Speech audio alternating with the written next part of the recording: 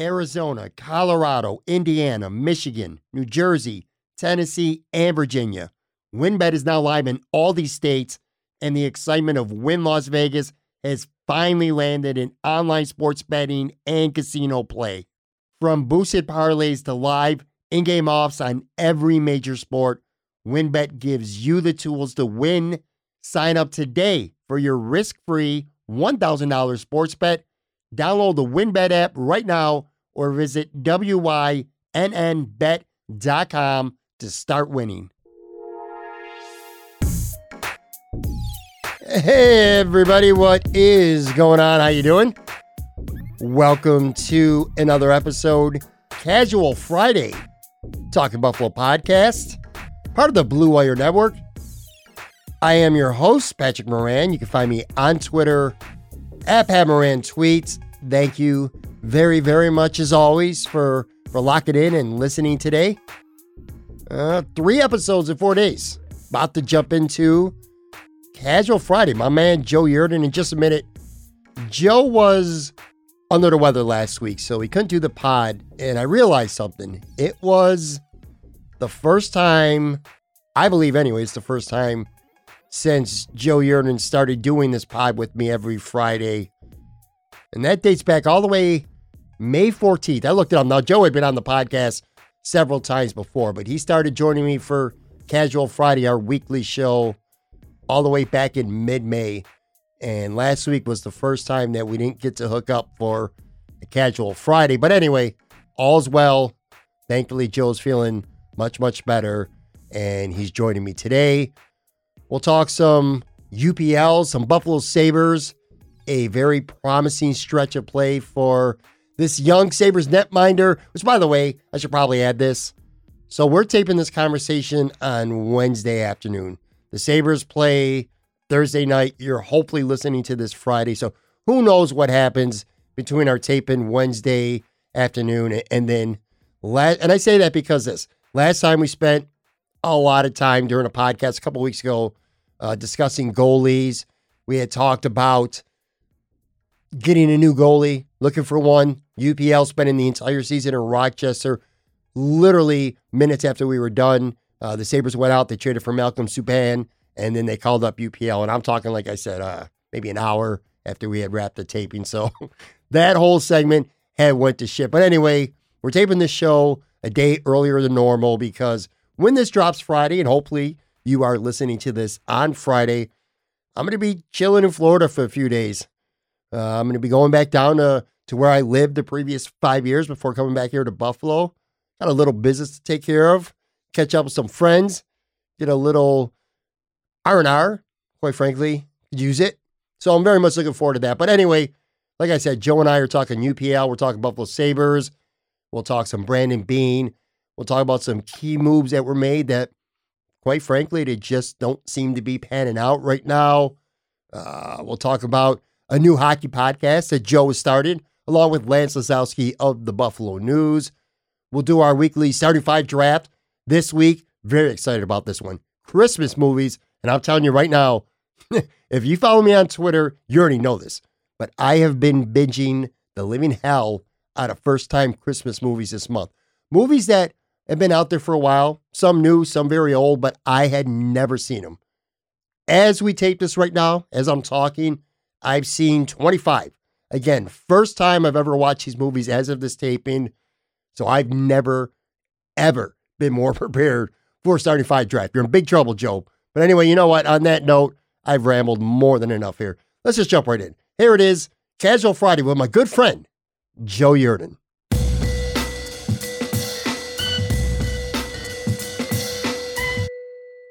I missed you last week, buddy. I missed you too, man. It was just one of those weeks. You know, sometimes you need a mental health break, and sometimes your mental health breaks.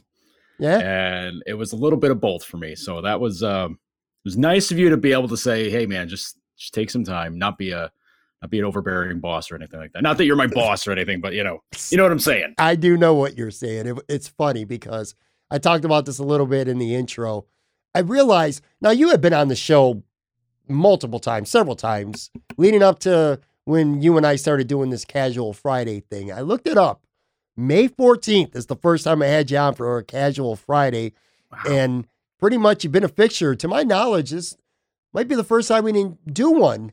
Maybe there might have been one other one, maybe, where I just didn't have a podcast. I think when I was getting ready to move, I might have taken a whole week off from having a podcast. But aside from that, like I said, it's been a Friday weekly thing. You know, when it's funny because I had a couple opportunities to get a sub or two, you know, to possibly fill in last week to still drop a Casual Friday. But I said, you know what, man, fuck that. It just felt dirty. I didn't like it. I said, you know what, I could use a little bit of a break myself. But anyway, I'm glad you're feeling good. Glad you're back.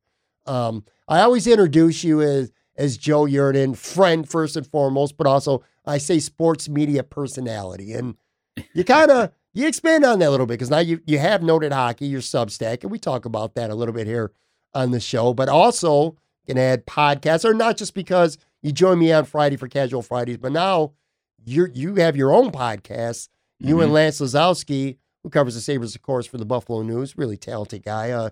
You guys have teamed up and you've started your own podcast.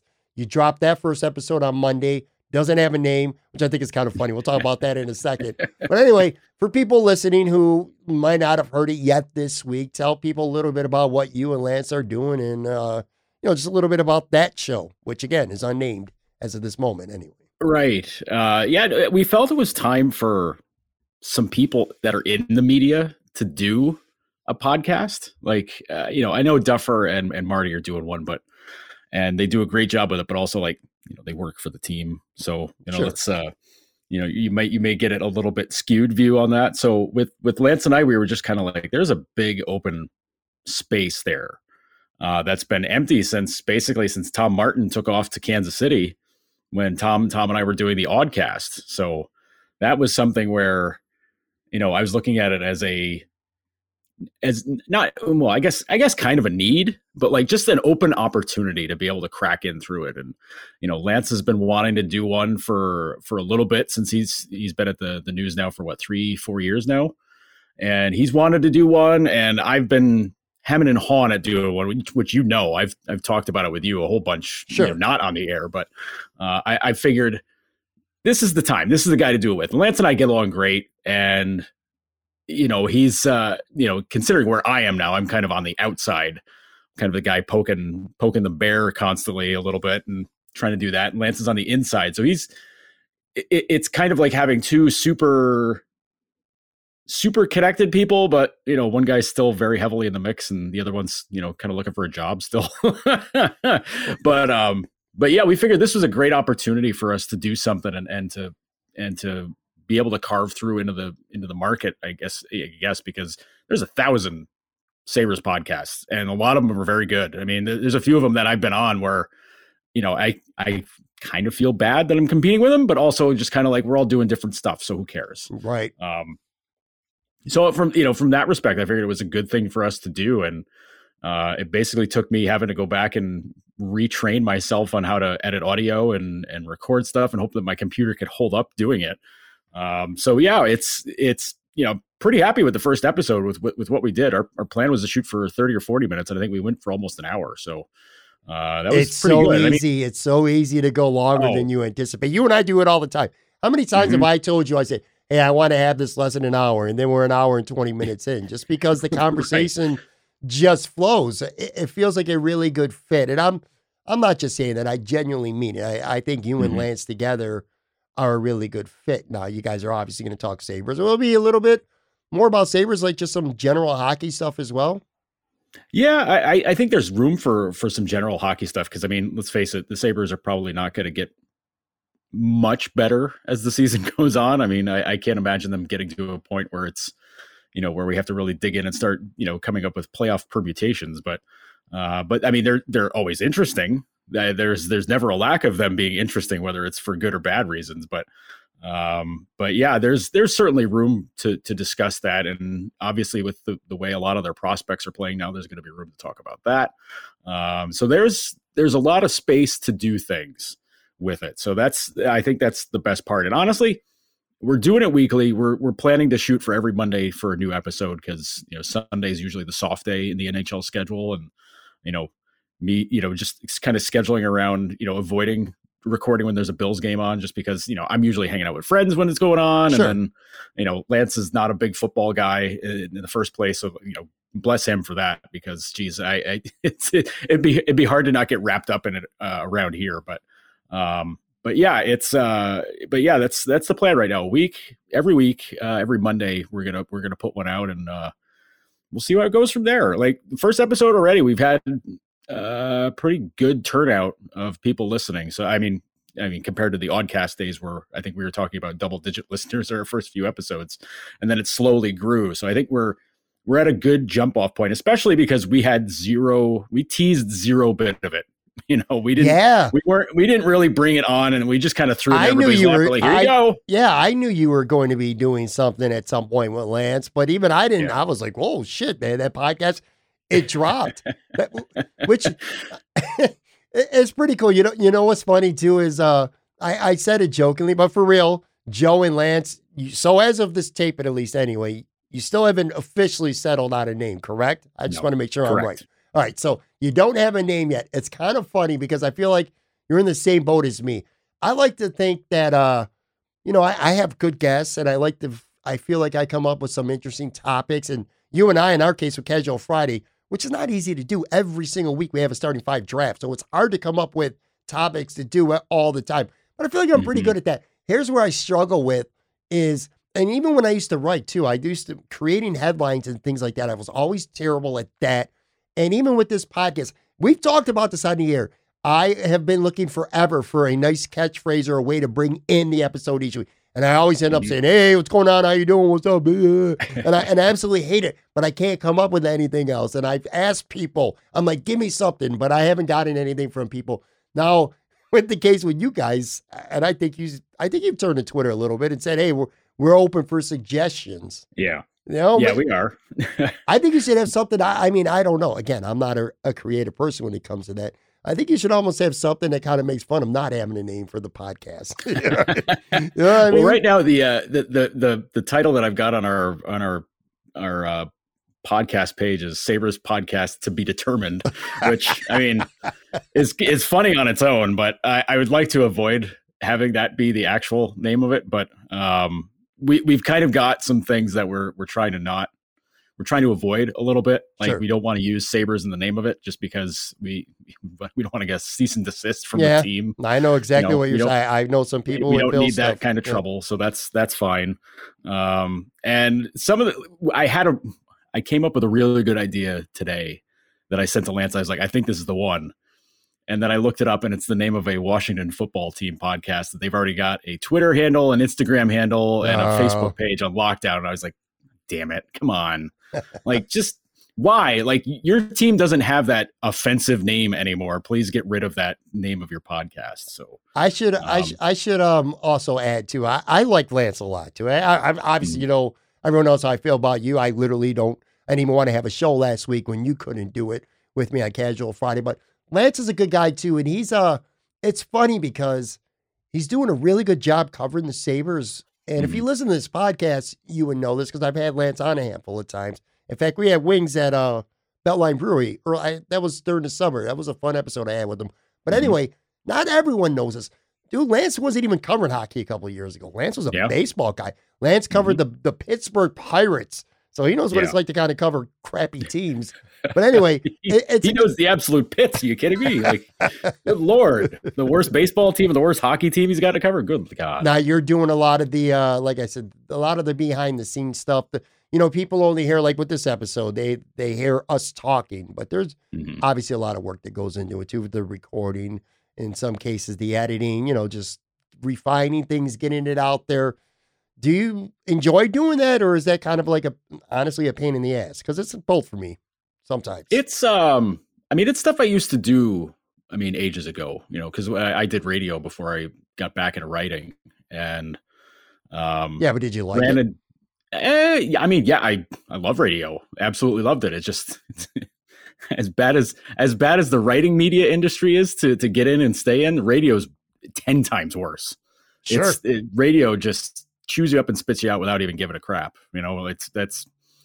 that's a whole other thing. But I enjoyed always kind of throwing together. We did like an amateur podcast with just taking segments from our morning show and putting them online, where it's not really a podcast. It's just like, here's our segment, like go listen to it.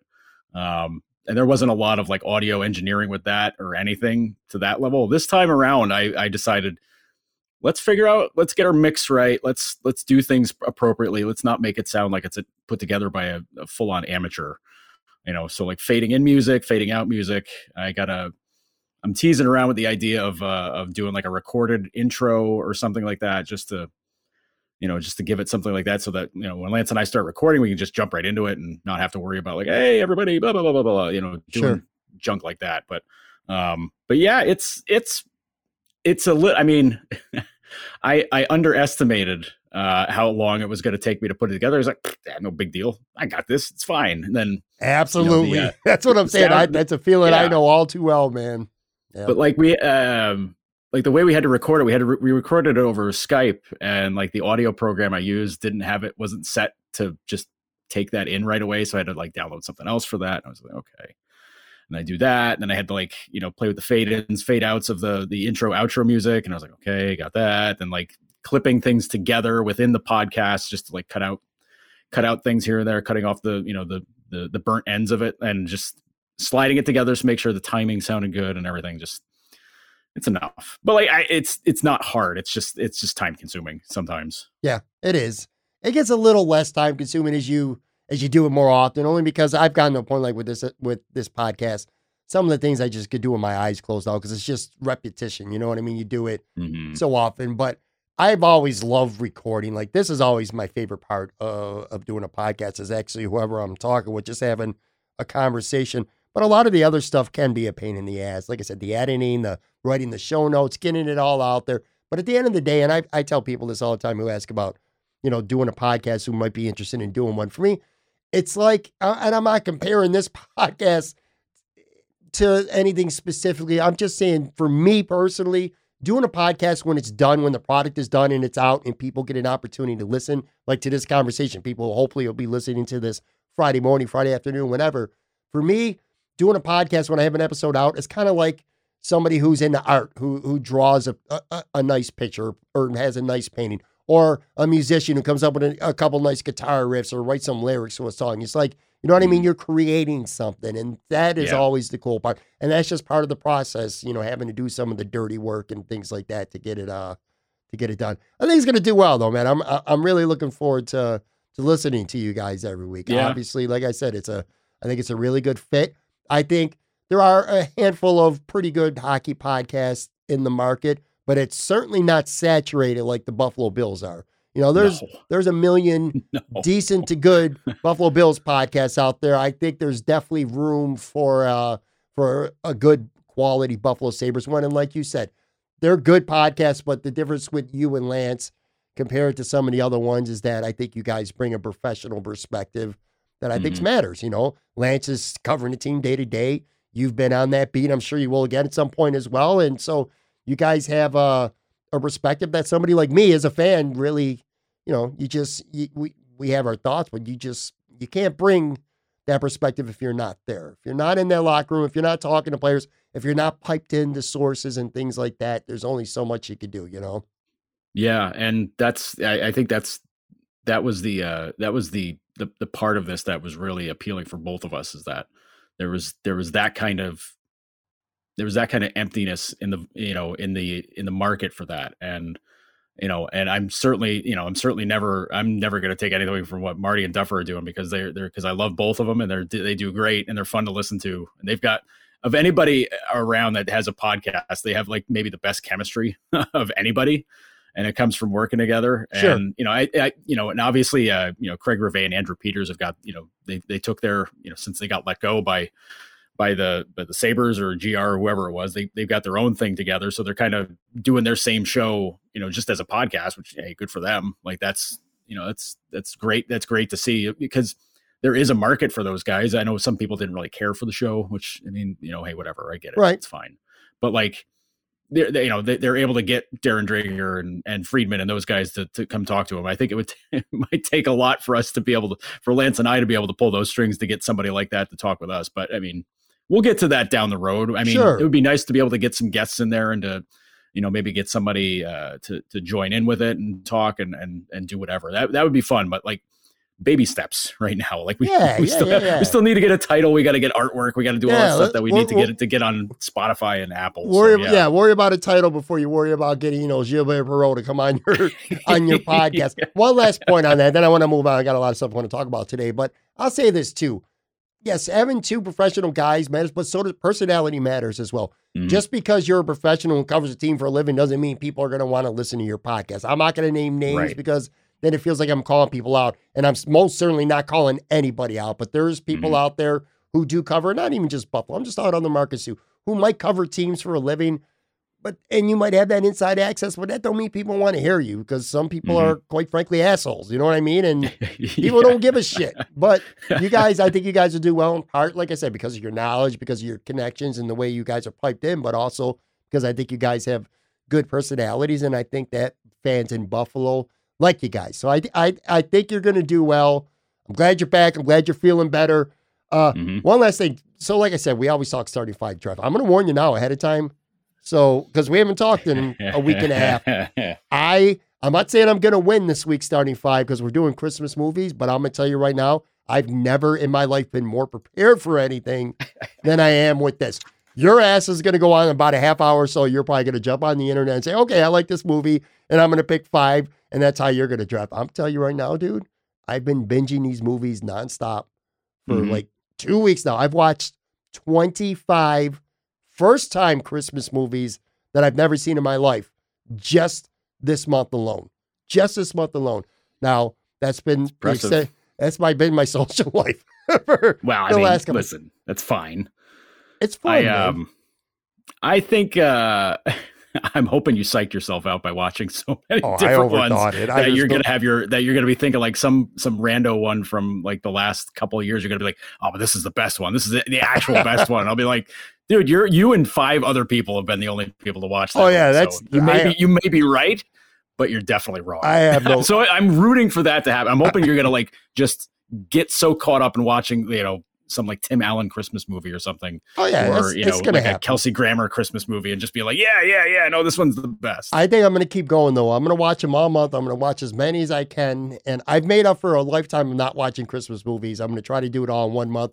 It's gonna lead me right into the end of the month when New Year's Eve Cobra Kai season 4 comes out on Netflix, and then I disappear for like 10 or 11 hours, and I watch that whole stupid season. Let's turn the page though, because there are a couple. I don't want to say, well, they are semi-serious things anyway. Sports Bills, let's start Bills, all right? Josh Allen, look, I've had 3 shows in 4 days. There's not much more that can be said about Josh Allen last week. He was a warrior. I thought he played great. I've said it multiple times on the show this week.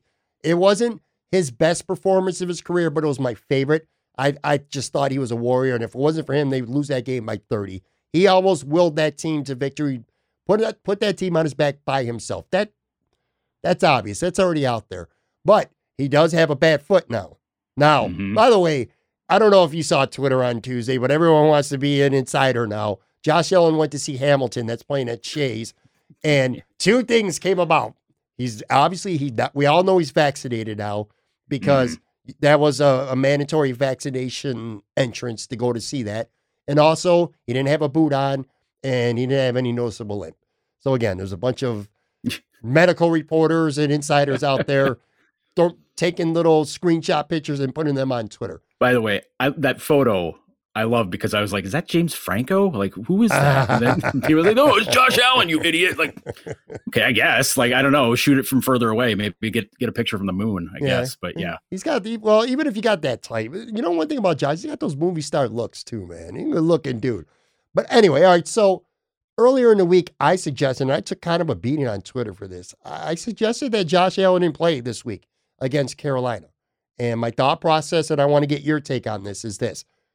The Bills, I don't know that they necessarily need to win out. They certainly need to win at least 3 or 4, and I think they need to win out to be locked into the playoffs. And I've said this a couple times now. I still think the Bills are it doesn't feel like it right now, but I think the Bills are very much in the AFC East race right now because they're playing 3 really bad teams at home, and they play at New England. If they can beat the Patriots on the road, And if they could beat 3 chump-ass teams at home, they win out. New England loses to Buffalo. And if the Patriots lose, they play at Indy this week, Joe. And they also play at Miami in the last week. And Miami's been as hot as any team in the AFC right now, except for maybe New England. And they lose one of those 2 games, and the Bills beat them. The Bills win the tiebreaker because the New England would have 2 divisional losses. The Bills would only have 1. So anyway, I mean, that's, really speculative. Getting really ahead of yourself. I'm getting very, exactly. I'm talking about a team that lost to Jacksonville. I get it, trust me, because every time I say that. But anyway, I suggested because they're playing Carolina at home, if Josh Allen's only 75%, I think you rest him this week. I really do. I think you don't take a chance. You don't want him to get hurt any further. I think you can win with Mitch Trubisky. You're playing the Carolina Panthers, who stink, at home. What do you think? Like, would you be okay? Now, if Josh Allen's 100%, if Josh Allen's 90%, this isn't a discussion worth having. He's going to play. Mm-hmm. Let's just say he's 70%. Like, he can walk, he can move a little bit, but he can't really be mobile, and he's at higher risk for re-injuring it, aggravating it, and getting it worse, so that maybe he can't play the following week at New England. If you were Sean McDermott right now, what would be your thought process going into this week when it comes to Josh Allen, who, by the way, for the record, officially is considered day-to-day. We're taping this Wednesday. They did a walkthrough only, and they considered him, they called him limited at practice. What would be your thought process with Josh Allen right now? I would be thinking back to when Patrick Mahomes had turf toe last year and seemed to get through it just fine. That's immediately where my mind goes to it, because I believe that's what the injury is. That's what everybody seems to be saying. Yes and no. That's what insiders are saying. And now Sean McDermott could easily be lying, but they're saying it's a foot sprain. Like the Buffalo's calling it a foot sprain. Ian Rappaport said it's a mild case of turf toe. Either way, yeah. So I mean, I don't know. I think it's going to nag at him. I think it's going to be annoying, but I don't. Sure. I can't see it being something that you're just kind of like, no, let's take it easy this week, because you know what you do if you sit Allen when he's 75%, you put Trubisky in there. That's people in Buffalo get all sorts of bent out of shape about like bulletin board material. Imagine looking down on your opponent and saying like, no, we can start our backup. We're at 7-6. We can start our backup against these guys though, because they stink. I mean, I don't know if I need to pump up a team like that. I don't know. I don't think I need to do something like that unnecessarily. And I know that's like saying like, look out for the Easter Bunny, do something wrong. The Easter Bunny's not going to come and visit. Like, okay, I guess, but like the Bills aren't in a position to do that. If they're 10-1 and they've got the conference on lockdown, they've got the division already won. Right. Yeah, fine. Just have a seat, but they're not. And they've lost a bunch of games that were winnable. Most of them were winnable. And you don't have the room to do that. I mean, I was kind of laughing a little bit because you were talking about like they got a real shot to win the division. I was like, well, they're in a 2-game hole now, and I get it. The Patriots' schedule is tricky. Like it's a tricky schedule, but I mean, it's hard. I don't know, man. Like that Indy game, the Indy game's got to be tough, right? At Indy. Yeah, it's at Indy. That's tough. But Jackson, like week 18 at Miami. That's tough. Yeah, week 18 at Miami. Like, I don't know. Is it tough? Miami's won all those games, but like the only one that's even mildly impressive is the Baltimore game. But Baltimore played like dog crap. Right. Baltimore's weird. Baltimore leads their division, but like, is there a weaker division leading team than Baltimore right now? Like, I don't know, because they got a bunch of dudes hurt now and whatever. So like, I don't know. I assume my working assumption, if I'm Sean McDermott, is that the Patriots are going to win out. They're going to win the other games. They're not going to beat us. They're not going to beat us, the Bills, but like they're going to win those other games. And like that's just how it's going to be. And from that point of view, which makes it even more important, from that point of view, you don't sit Allen, because if I'm the Bills, I got to win out.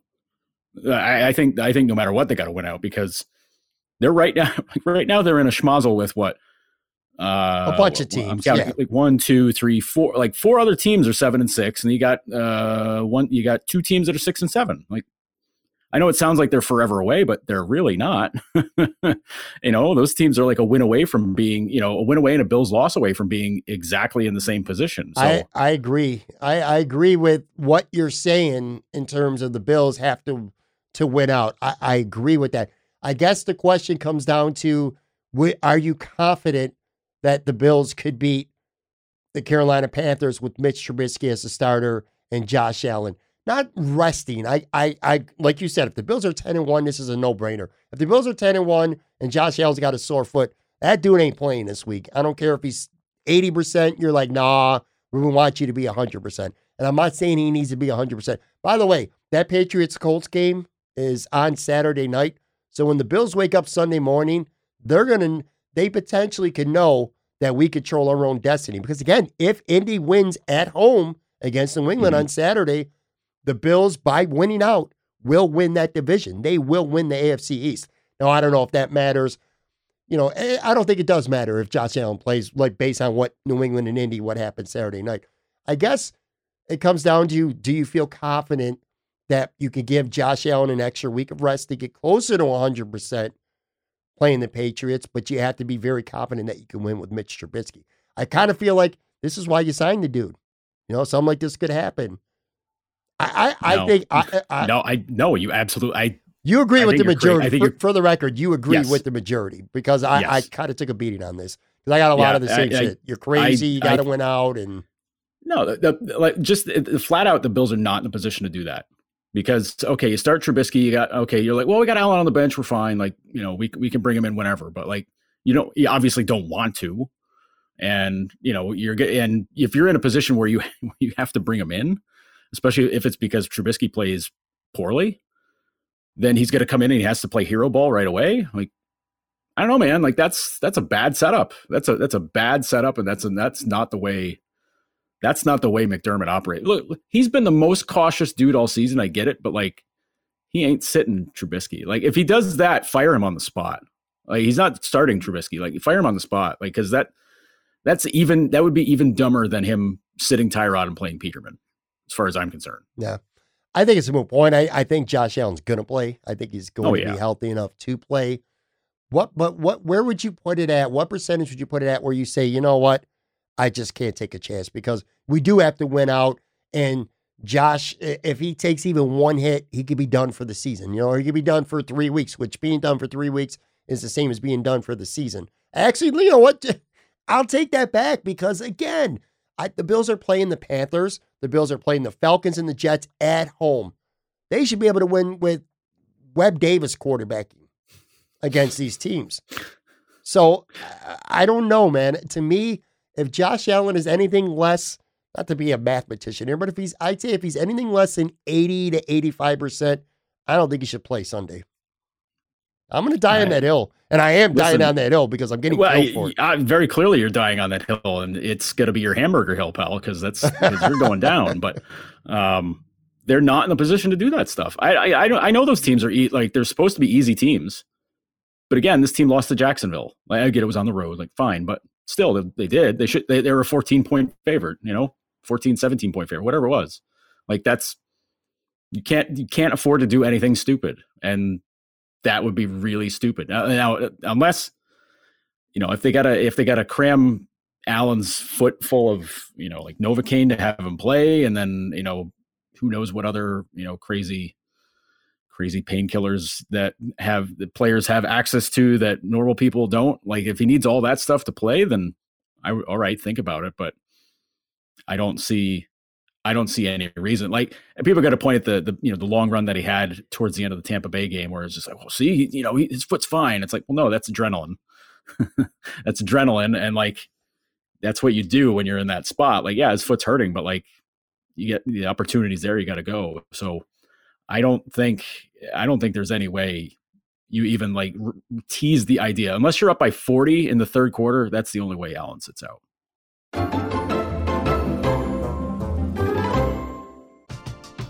We're driven by the search for better. But when it comes to hiring, the best way to search for a candidate isn't to search at all.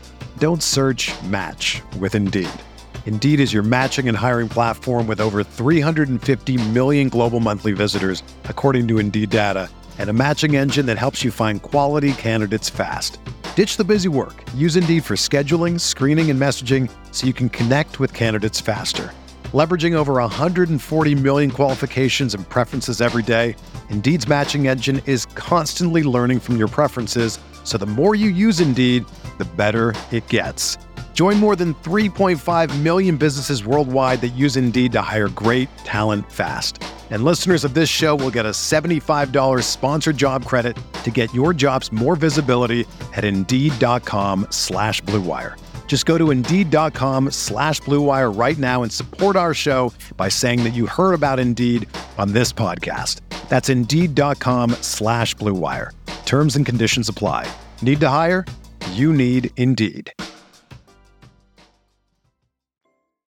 When you need mealtime inspiration, it's worth shopping Kroger, where you'll find over 30,000 mouth-watering choices that excite your inner foodie. And no matter what tasty choice you make, you'll enjoy our everyday low prices, plus extra ways to save, like digital coupons worth over $600 each week. You can also save up to $1 off per gallon at the pump with fuel points. More savings and more inspiring flavors make shopping Kroger worth it every time. Kroger, fresh for everyone. Fuel restrictions apply.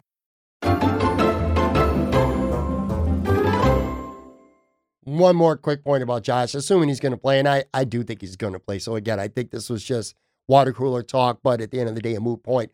It's going to be stressful. Like if the Bills, even if the Bills, let's just say they're up 24-3, and it's not like the game's not really in doubt. As long as he's in that game every time, and the Bills are wearing that red for rush color, which I hate that, but whatever. I know a lot of fans like that. But anyway, my point is this. That means Carolina's going to be wearing the white with the teal and the little black on their arms. Anytime anyone gets near Josh Allen, it's going to be cringy. It's going to be stressful. Don't want to see him take any hits. I don't know. Well, again, how about every time he takes off to run? Because that's how he hurts his foot in the first place. He ain't running. They're crazy. They're crazy that they allow this guy. Are you going to stop him from running? No, you're not going to. I know. But are you calling those like quarterback sweeps? Yo, I like that about him though. He's a crazy son of a bitch, but that could be his downfall in the end. We'll see what happens. But again, I'm quite confident, but I'm also wary because again, a couple of weeks ago we had this long conversation about Sabres goaltending. We get off the air and then bam, bam, moves are made. You know, like we're talking all this now, and then we come to Friday morning when people listen to this. Josh Allen, Sean McDermott is rule him out for this week. So who knows? Right. As we tape this on Wednesday, we're both confident he's going to play. The difference between you and I, though, is I don't think he should. So we'll leave it at that. I think they could beat Carolina with Mitch Trubisky, get Josh closer to 100% going into a do or die game with New England. That's my take on him. I'm going to live with that. Brandon Beane, I want to talk about this real quick. Then I want to move on to Sabres in our draft. I talked about this with Joe from Queens on the show a couple days ago. Sean McDermott's getting a lot of heat, deserved. Brian Daboll gets his fair share of heat, deserved. Leslie Frazier, the Bills are not playing good defense in the first half, deserved. Brandon Beane has kind of skated free right now, and I don't like that because if you're going to talk about off-field things, for all the good Brandon Beane's done, and he has done plenty good. I mean, he's had some, especially in free agency, and that the Stephon Diggs trade, he's done a lot of good things, all right? He's helped build, and obviously the biggest thing is that he found a way to get Josh Allen. That said, the biggest problem with the Bills last year, and they got big problems this year too, but it was the pass rush. They couldn't beat Kansas City. They couldn't pressure Patrick Mahomes. And that was priority number one, was making this pass rush better. They failed. To this point, they failed. Hughes and Addison are both back. They're making over $18 million between the two of them in the cap this year. Addison's got 4 sacks. Jerry Hughes has 1.5 sacks this entire season, 13 games. Now, I know he's got a lot of pressures. He wins his win rate. They like to have keep these advanced stats. I don't care. At some point, make plays. All right? 2 first-round picks on defensive ends. Gregory Rousseau, Boogie Basham. Boogie Basham hasn't even played in 8 of the 13 games this year. Rousseau started out really good. He's got 3 sacks. He looks like a really good run defender. Still not sure what he'll become as a pass rusher. Plus, I think they should be moving him around. They're not. A.J. Bonessa, 2020 second-round pick. He's been too bad he can't play the Dolphins 17 times. He looks great against Miami. That's it, though. He's got 1 half sack this year, and he don't even suit up when the Bills are playing a team that likes to run the ball a lot. AJ Epinesa is not even active. Efe Abada's been, for the most part, a no-factor free agent signing. But anyway, these Epinesa, a second rounder, Boogie Basham, a second rounder, Rizzo, a first rounder, which I do like Rizzo, but a lot of high resources are being spent by Brandon Beane on a unit that I don't think is any better than it was last year. And I think it's good. It might not kill him right now because now it's been the run defense.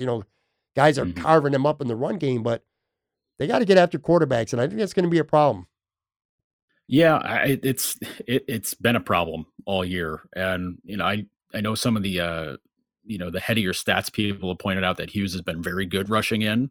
He's had bad luck, whatever. Like results are results. Like that football. Like advanced numbers are great and all, but like the results are still the big payoff. And I know that's people just let's just raw number. I get it. But like getting all the hurries and whatnot, like that's great, but if you're not getting to the quarterback and it's not causing them to to get an advantage out of it, then it's not really helping too much.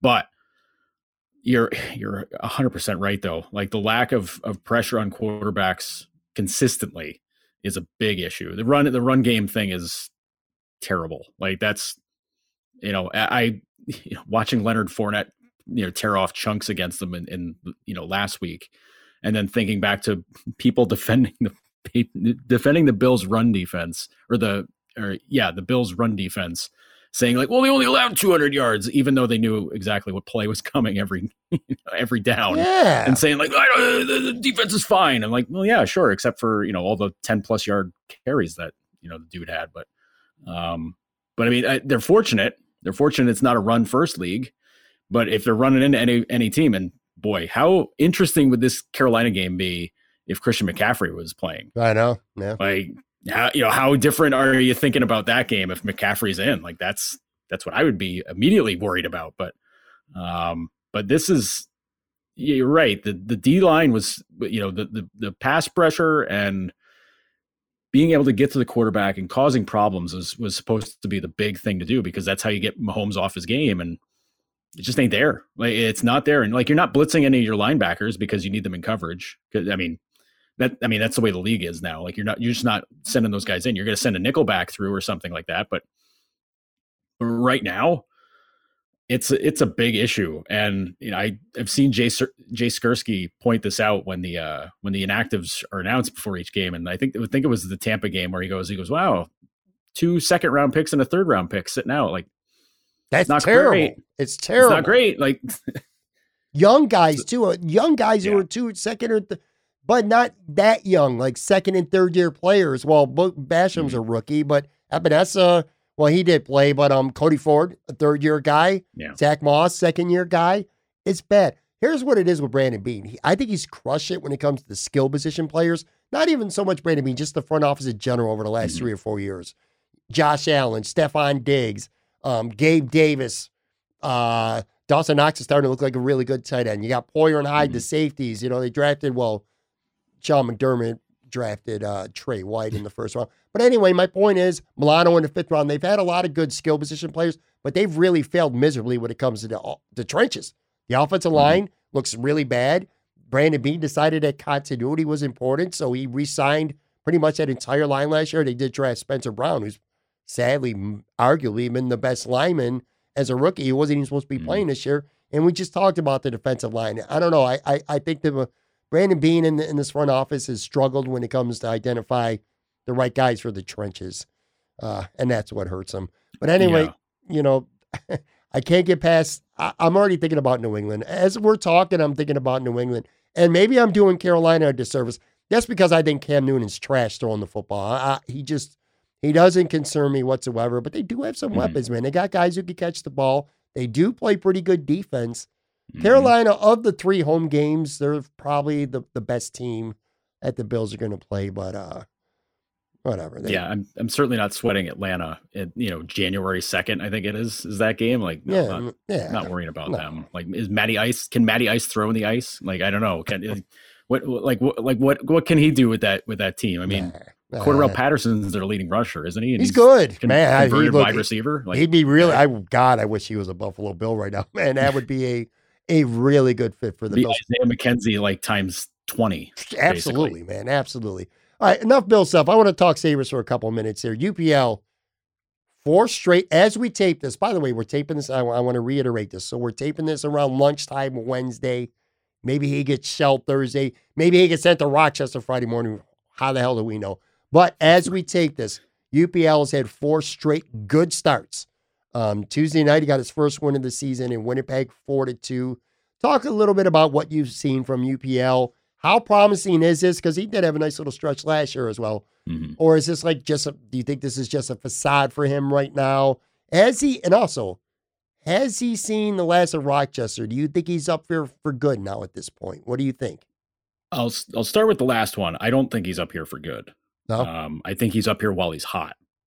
Okay. I think that's the more important part to stress. And he's up here while Tokarski's still on COVID list. So I think that's really where that boils down. Now, of course, they could send Subban down, should they want to keep UPL up, but then I'm not sure that that's the move they're looking to do. Because again, like if you're keeping him up, you got to play him. Right. That's the whole thing. Like you can't have him sit parked behind Tokarski, 2 out of every 3 games. You can't do that. Because that's the whole point. The whole point of having him be in Rochester all year was to give him games, give him minutes, and get him prepared to eventually have this kind of role. But what I see out of him is a guy who's just consistent, and he's a battler, and he's big, he's 6'5", like he's a monster goalie. But he's a kid who's just he's had some real good highs this year and some really bad lows in Rochester. Now, granted, not like Rochester on Tuesday night in Charlotte, where goalie Matt Robson gives up 10 goals before he's yanked in an 11-1 loss. Hell, like that's a whole other thing. But Matt Robson probably shouldn't be in the AHL in the first place, but that's a whole other thing. But like you can't, I can't say you can't keep him up. You can if he's playing great. Like you absolutely can. I just wonder if that's part of their plan. I think we talked about this, a couple weeks ago, where we're like, part of the plan is like stinking this year is not so bad. Like playing better and still losing games is kind of okay. Sure. They're in a spot where I think if they tore off a real hot streak, you could entertain the idea of being a possible, sneaking into the playoffs, but I would not do that. Like that goes against everything that they're doing. Yeah. Right. It goes against everything that they're doing. And the worst place you can pick constantly is to be that team that just misses the playoffs every year. And you're picking 14th, 15th, 16th. Like that's the worst. Like that's how you can't get any better. Like your scouting has to be top notch, and you've got to be on your game with that. And right now, we'll see. Like the guys they picked in this past draft look like they could be fun players. That's cool. Like, Jack Quinn seems to be pretty good. So like, that's good. But are you going to just say like, yeah, we got this figured out now. We can totally finish, 15th and 16th and just miss the playoffs every year and be okay. Like that's not what you're looking to do anyways. But if you're always in the hunt and then you're just missing out, then it's just like, okay, like what's going to take us over the top? I still think at this point, and there's still so many games to go, that they're not in the position to start thinking about pushing at the playoffs. If they can have a hot January for like the first time in 20 years, they can have a hot January, maybe entertain the idea. But I don't think so. I think it's important to get UPL his games, get him his minutes, and not necessarily, you don't want to pull the plug on him while he's playing well here. Like I don't think that's any good. I don't think that helps. But as long as you have the communication understood that when Tokarski's healthy, you're going back, but like keep it up. Like keep up how you're playing and stay on this. Like obviously they're behind him. Obviously they love him. They think he's a dynamite player and they believe in him. They're not sending him down to punish him. It's like, hey man, listen, it's part of the plan. We need to keep you getting games and keep you going like that. Because right now, Aaron Dell's is never going to be the first guy called back. Like that. That's the thing. Like you send UPL back to Rochester, he's your number one guy, and Aaron Dell's never coming back. unless he becomes a workout freak and turns into like gets his head around straight, he's never going to be in Buffalo again. And like, and that, I mean, a plague is the only thing that's going to make that happen. Right. So, I mean, if you have that fresh in mind, as long as you have all that communicated to him and he knows, then I think you can absolutely, you can send him back and just be like, hey man, you're playing great. Keep it going. Keep this momentum going. Do not be put down by this, because this is, they should have told him what the plan was all the way through from the beginning. Like he should know that something like this could come up and that things like this could happen. And, obviously they didn't want to be playing him in Buffalo this year. I mean, that seemed pretty clear. And like, he didn't really earn it very much in Rochester. And honestly, he got pushed up to Buffalo because they had nobody else. So, but he's played great. 2 goals a game. Like that's giving up 2 goals a game is better than literally every other goalie this season. So yeah, I mean, by far. And hey, listen, the Sabres score goals. So if you're giving up 2 a game, you can live with it. I'll say this. I feel like this season has went, I'm happy with the way things are going right now this season. Last year, look, I wanted to bang my head on the table, and I didn't want to watch this hockey team. I hated this Buffalo Sabres last year. You remember this? How many times I talked with loath and hatred towards the Buffalo Sabres organization last year. I don't feel like that right now. I think they're actually in a pretty good spot. I like the way things are going because you got your goalie for the future for sure, and maybe, who knows, the present, the way he's playing right now, but he's getting his work right now. You got a guy like Rasmus Dahlin, who's clearly, he's going through a lot of peaks and valleys right now, highs and lows. Very high peak right now. Very high peak Very right high now. peak. I'm going to ask you about that in a second. But yeah, I mean, like I said, he's been up and down, but he's learning. You got your young guys getting a lot of minutes right now, prominent roles. Now they're struggling to some extent. I think Thompson hasn't scored a goal in 8 games. He had 2 assists Tuesday night, though. Olofsson's won 10 games without scoring a goal. Asplund 11 games. So on and so forth. And so, but these young guys are playing a lot. They're getting valuable experience. They're experiencing some winning. But at the same token, and you talked about this, being a team that's almost in the playoffs isn't really beneficial. And they're not. I mean, going into Winnipeg, they had a 7-game winless streak. And as we tape this Wednesday, they're 28th in the standings. They're only like 5th from the bottom right now, 4th or 5th from the bottom. So that's pretty good. I mean, I like the position this team's in. They're entertaining. I think they're getting better as individuals. Will start to maybe win some more games down the road a little bit. But I'm happy with the way this year's going. And Rasmus Dahlin, I did want to ask you before we get to our draft, because we talk about him a lot, as we should. I mean, the guy is a very critical player to the success of the Sabres now and in the future. He had 2 goals on Tuesday night. What a polarizing figure this guy's been, man. And what a polarizing season. Like I said, really, really highs, really lows. Like, what are your thoughts right now with him? I think it's not coincidental that once they got goaltending they could feel confident about, that the best of him's come out.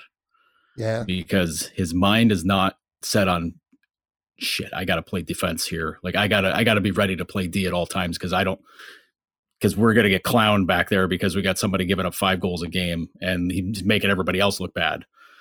I don't think it's an accident that we're seeing the best of him come out while UPL's been in net and playing very well. Seeing him get a couple of goals against Winnipeg's nice. He played a fantastic game against Washington last Saturday. Yeah, last Saturday. I don't know, man. Like, you're right. It's polarizing. It's frustrating for a lot of people to watch, like to see the highs and lows, because somebody who was at the Ranger game Friday night, which was a debacle, like that was, the league screwing the pooch on that one. But they came away very less than enthused about Dahlin. I think their exact words were, "He's cooked." And I'm like, I don't think he's cooked, but like, wow, he didn't have a great game. So, that's what you can come away with, when he's having an off night, but you got to see more of it. It's got to be consistent. Like, that's the whole thing. And I think the way that he's playing now, like the way he was handling the puck and the way he was just dealing against Winnipeg, really freaking, like that's who you drafted. Like that's the guy you drafted, number 1. Like that's the guy you've been waiting to see all season. And that to me is the biggest takeaway from how he's played, is that you're seeing the real thing now. and you got to hope it stays there if UPL, if when UPL goes back, and they're going back to Tokarski and they got Subban there. Like if his play comes back to the pack again, when those, if you're going with Tokarski and Subban, then I got to think you can tell, like that'd be a very obvious like poker tell that like he does not have faith in the goaltending to save the day, and he's trying to play hero puck all over the ice, and that's where you get the worst of him. Good take, man. Good take. All right. Thank you. I know it's a good take. I never realized that. It's a good take. The goaltending might be to some extent connected with Rasmus Dahlin's game right now, and just his confidence in the goalie to play better. It's a good take. All right, let's get to. Well, first we got to go 2 weeks ago because we didn't have a show last week. Our Christmas draft. We had a Christmas songs draft 2 weeks ago, which I thought it was going to be close, and I'm sure you forgot about this by now. But it wasn't close. You kicked my ass. I mean, what a shocker. 70-30. You won that poll, Twitter poll, 70-30. For everyone out there listening who doesn't know, if you're new to the show, and thank you for listening if you are, but every week Joe and I do a starting five draft. We have a different topic. We draft 5 of whatever it is that we're drafting. And then I put up a poll on Twitter and fans vote for the winner.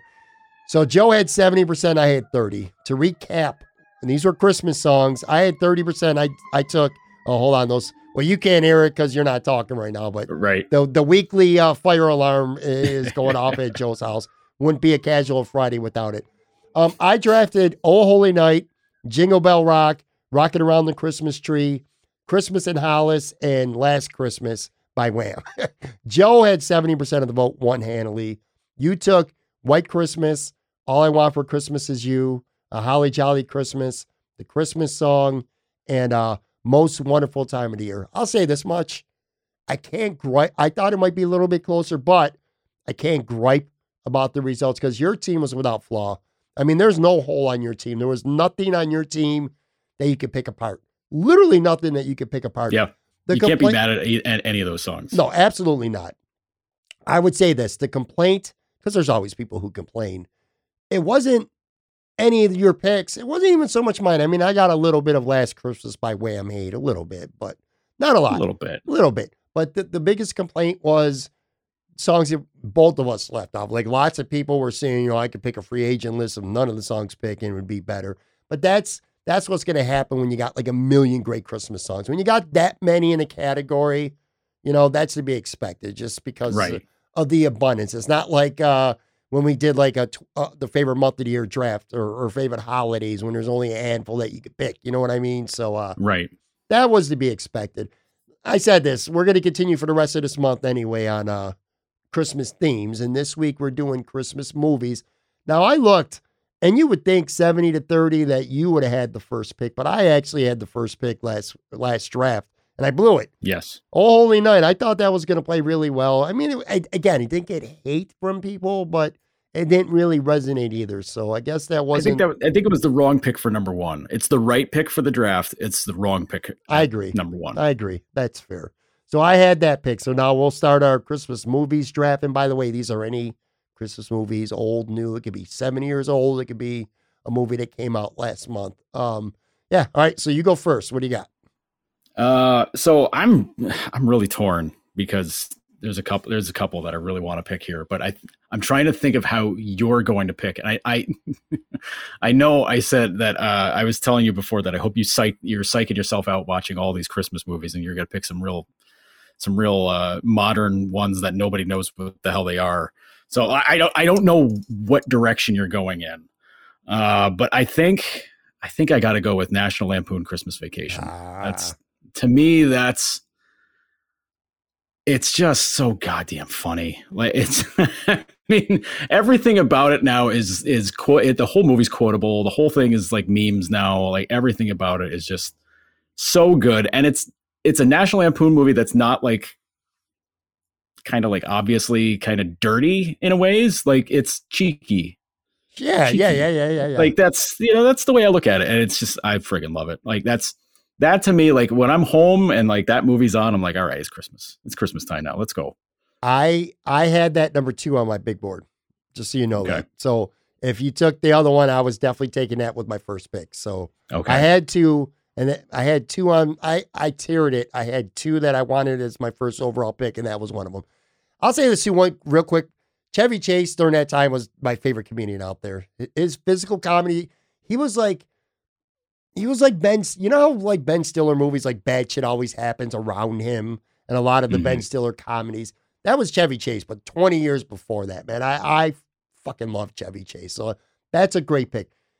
I'm going with a movie that I did not watch this month because I've seen it a million times before. Scrooged with Bill Murray. Nice. I love that movie. Nice. Frank and Claire, man, a true love story. But seriously, it has it all, man. It's hilarious. I think it's laugh out loud funny at times. And then it ties in the old, Ghosts of Christmas Past, Present, and Future. I think it does it wonderfully, man. That was my number one movie. Like, if I had the first pick, I was going to take that. So if I lose this poll, I can't say that I didn't get the guy that I wanted or the pick that I wanted. So I'm going Scrooged. And then with my next pick, this is going to be from the movies that I've watched for the first time this month. In fact, it's number one. I'm like my power rankings among these right now. That's the first, because there's been three of them. Santa Claus, the first one. And I'm going to tell you right now, it's with Tim Allen. I typically fucking hate Tim Allen. I think he is a horribly overrated, non-funny TV actor. Never liked him at all. He's right up there with like Sarah Jessica Parker as my least favorite actors in all of Hollywood. I don't like Tim Allen, but this movie was fucking awesome, dude. I love this movie. It checks every single box. All right, now people might have differing opinions here. If my biggest rule of thumb when it comes to Christmas movies is when it's over, I want to feel good. All right. I don't want to watch a horror movie. I don't want to cry. I don't want no tears of sadness. I want to feel happy. To me, Christmas is about being happy. It's about miracles. It's about believing. And I want to feel good at the end of the movie. I want to laugh. I want it to be charming. It doesn't have to be realistic. And a Christmas movie for me has to heavily be about Christmas.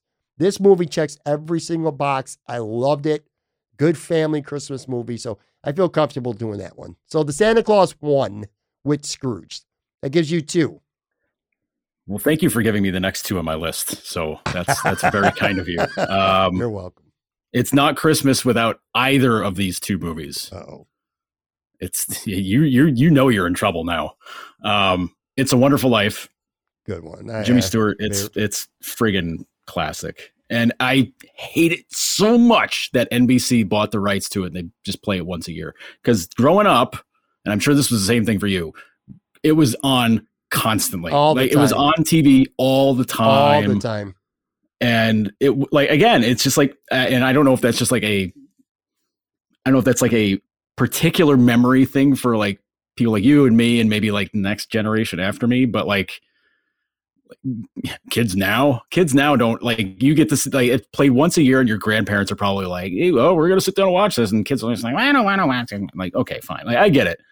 But like, damn, man, that movie was on all the time. Great movie. Classic. And classic. It's classic. It's a great movie. Everything about it is wonderful. And again, it fits your qualifications of it makes you feel good at the end. Yeah. Like there's no way you don't feel like you got to have a tear down your cheek when you watch that. Mm-hmm. And the other one is a movie that's played for 24 hours straight on TBS. It's a Christmas Story. I remember being a kid and we had this movie recorded. I forget how we got it. We had it recorded. We had it recorded on Betamax. We were one of those families that had a Betamax back in the day. And we had it recorded. And my sister and I must have watched that movie. Didn't matter if it was Christmas time. Didn't matter anytime. We watched that movie all the time. And like my sister and I, my mom, we just laugh about this movie constantly. And it hits a spot for like my mom and dad because like they were kids around that time, around-ish that time.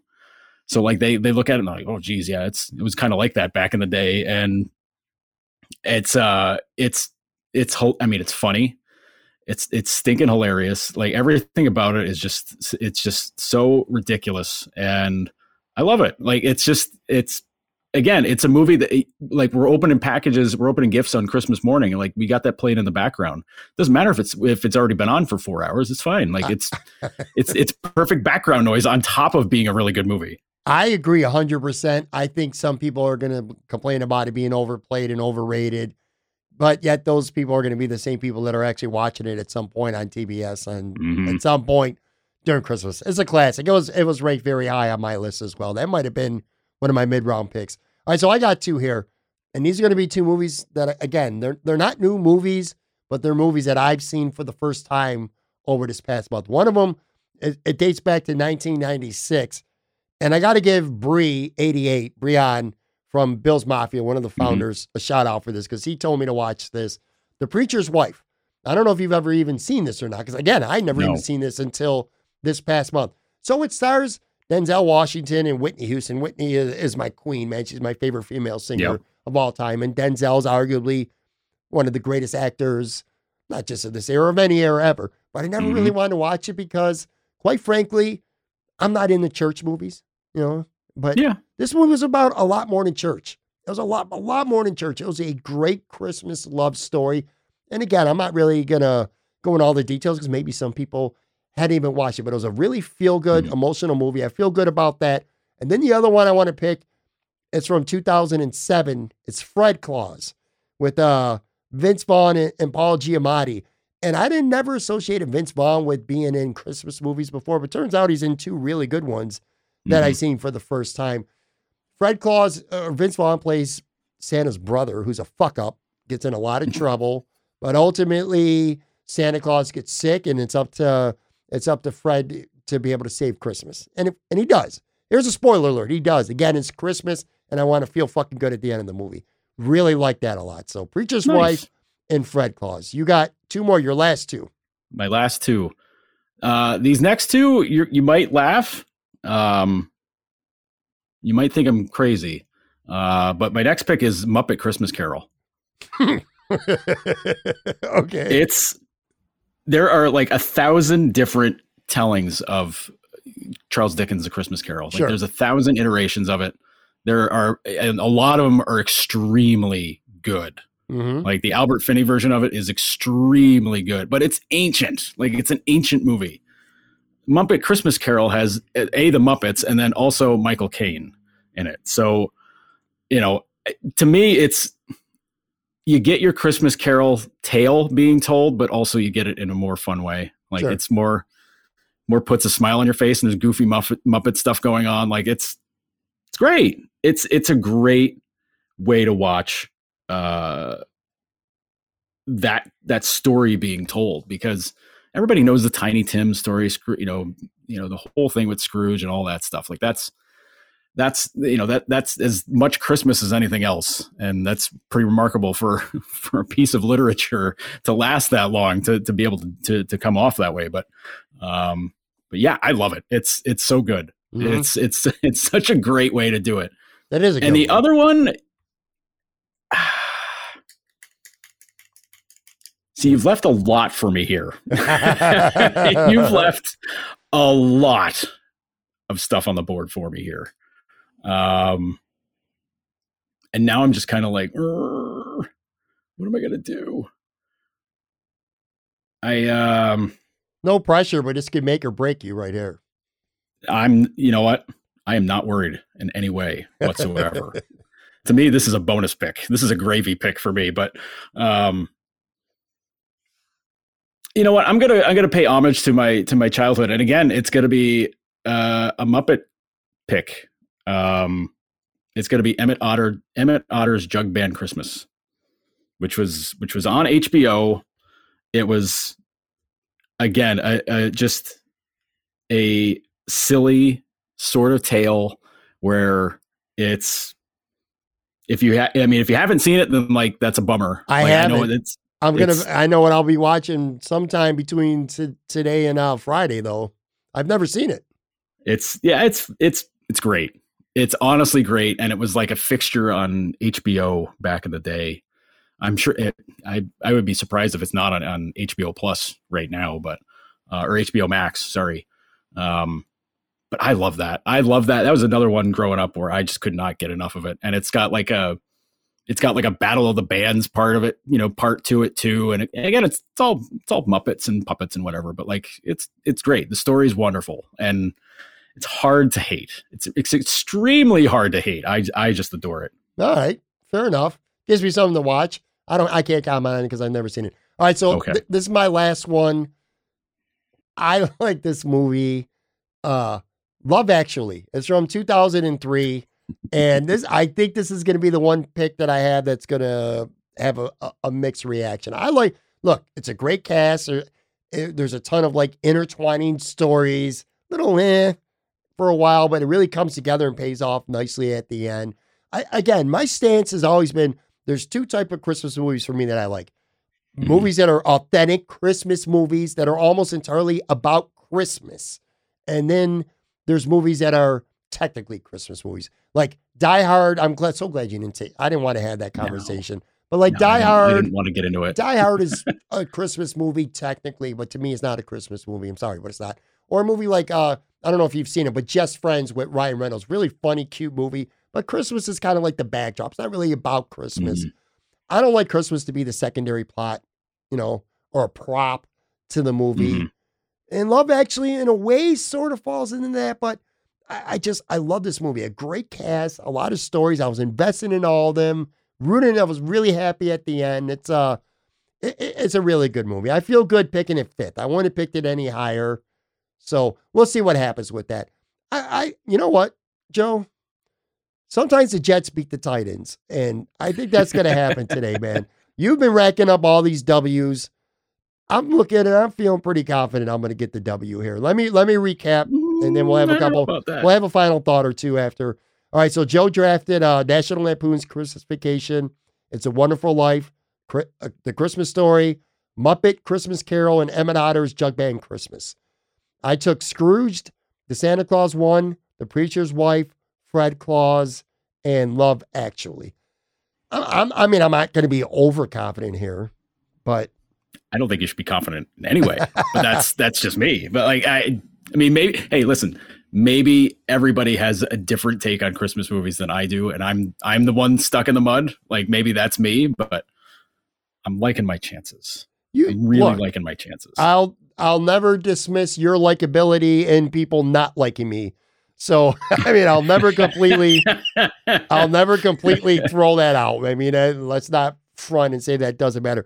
Look, I'd be remiss though, real quick, if I didn't run down a couple of worthy honorable mentions, only because I spent so many goddamn hours over this last month watching them. And I'm not going to really describe them, but I'm just going to throw out a bunch of them. A couple of older ones that I had seen before. Like I like Bad Santa a lot. I would have been okay picking that one as well. I thought that was a hilariously funny movie. Raunchy.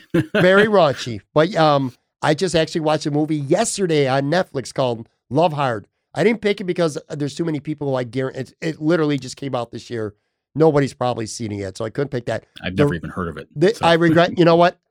I asked you this a couple weeks ago. Can I get Love Actually back? No, because I fucked up. Nope. I should have taken The Ref with Dennis Leary. I don't know if you've seen that. No, that was going to be one of my other mentions. I love that. I love that movie, man. I should have picked it. The Ref, 4 Christmases with Vince Vaughn. I really like that a lot. There's a new one on Netflix called The Night Before Christmas. Christmas Inheritance is a movie I just watched last night on Netflix. It's a couple years old. That was good. Deck the Halls, Jingle All the Way. Jingle All the Way. Yeah, that's probably all for the honorable mentions. The other ones were just meh to me. A lot of Christmas movies out there, though. I never really got into it until now, though. Yeah, I'm like an old fuddy-duddy. This is like the thing where I'm the most like 95-year-old person about is Christmas movies, where it's just like the classics never die for me. And I mean it like my dad will watch the Christmas Carol where it goes back even further than the Albert Finney one. And I forget who it is, but it was made in like the 30s. I want to say 30s or 40s, maybe. Like that was, my dad was born in 47. So like he was a kid when that was around, but so like I get that, but like that, there's that one, like Miracle on 34th Street's another one. Like we didn't even mention that. I forgot about that. Shit. White Christmas. Yeah. I mean, I don't get into White Christmas. Like as much for the music as we said that Bing Crosby is Christmas. I can't stand that movie. Like that movie's just kind of like, all right. To me, that's like the Lawrence Welk show. You'd see it on like pop up on PBS, and you're like, what the hell's this shit with the bubbles? Like that to me is what White Christmas is. I don't get it. I don't get it at all. Yeah, like that. Yeah, like the, but like any like I said, like almost any version of a Christmas Carol like is money. Like that's a money story for me, and I'm annoyed you got Scrooge. I'm annoyed you picked Scrooge first because that would have been like I had that kind of pegged to be towards the end. I should have known that would have been high on your list though. Yeah. Well, we'll see how it plays out. This was fun. We'll get out of here. By the way, I didn't even tell you this. Hopefully nothing obviously happens crazy because, again, we are taping this one day earlier. So hoping nothing Wednesday night or Thursday happens that we're like spending time talking about some shit that, you know, we should have been talking about or shit that became irrelevant by the time it drops Friday. By the way, the reason why I am taping this a day early, I'm actually going to be in Florida. I'm going to Florida Thursday night. So when this drops Friday and people are hopefully listening, I'll be getting a couple days of sunshine and a little R&R. I got a little business that I got to handle with my boss down in Florida, but I'm going to see some friends. So, it's going to be cool, man. You know, it was my home for 5 years, and I did meet some cool people, so I'm looking forward to seeing them. But anyway, make sure you follow Joe on Twitter, at Joe Yerdon. Noted Hockey Substack, the new podcast with him and Lance. Someday it'll have a name. You know what? Tweet at Joe, tweet at Lance, and give them some suggestions. But always fun, dude, man. I'm glad you're feeling good and glad to have you back on Casual Friday. Yeah, it was fun to be back, and it's nice to be in the right proper holiday mindset as well.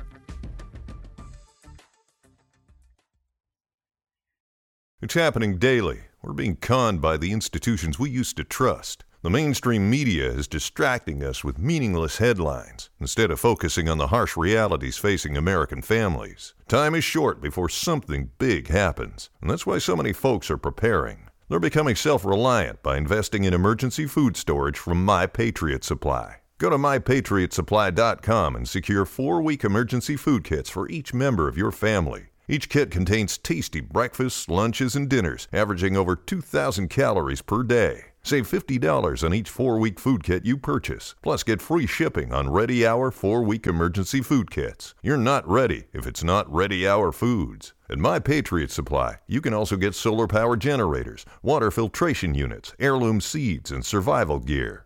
Order by 3 p.m. and your unmarked boxes ship the same day. Shop MyPatriotSupply.com today. MyPatriotSupply.com.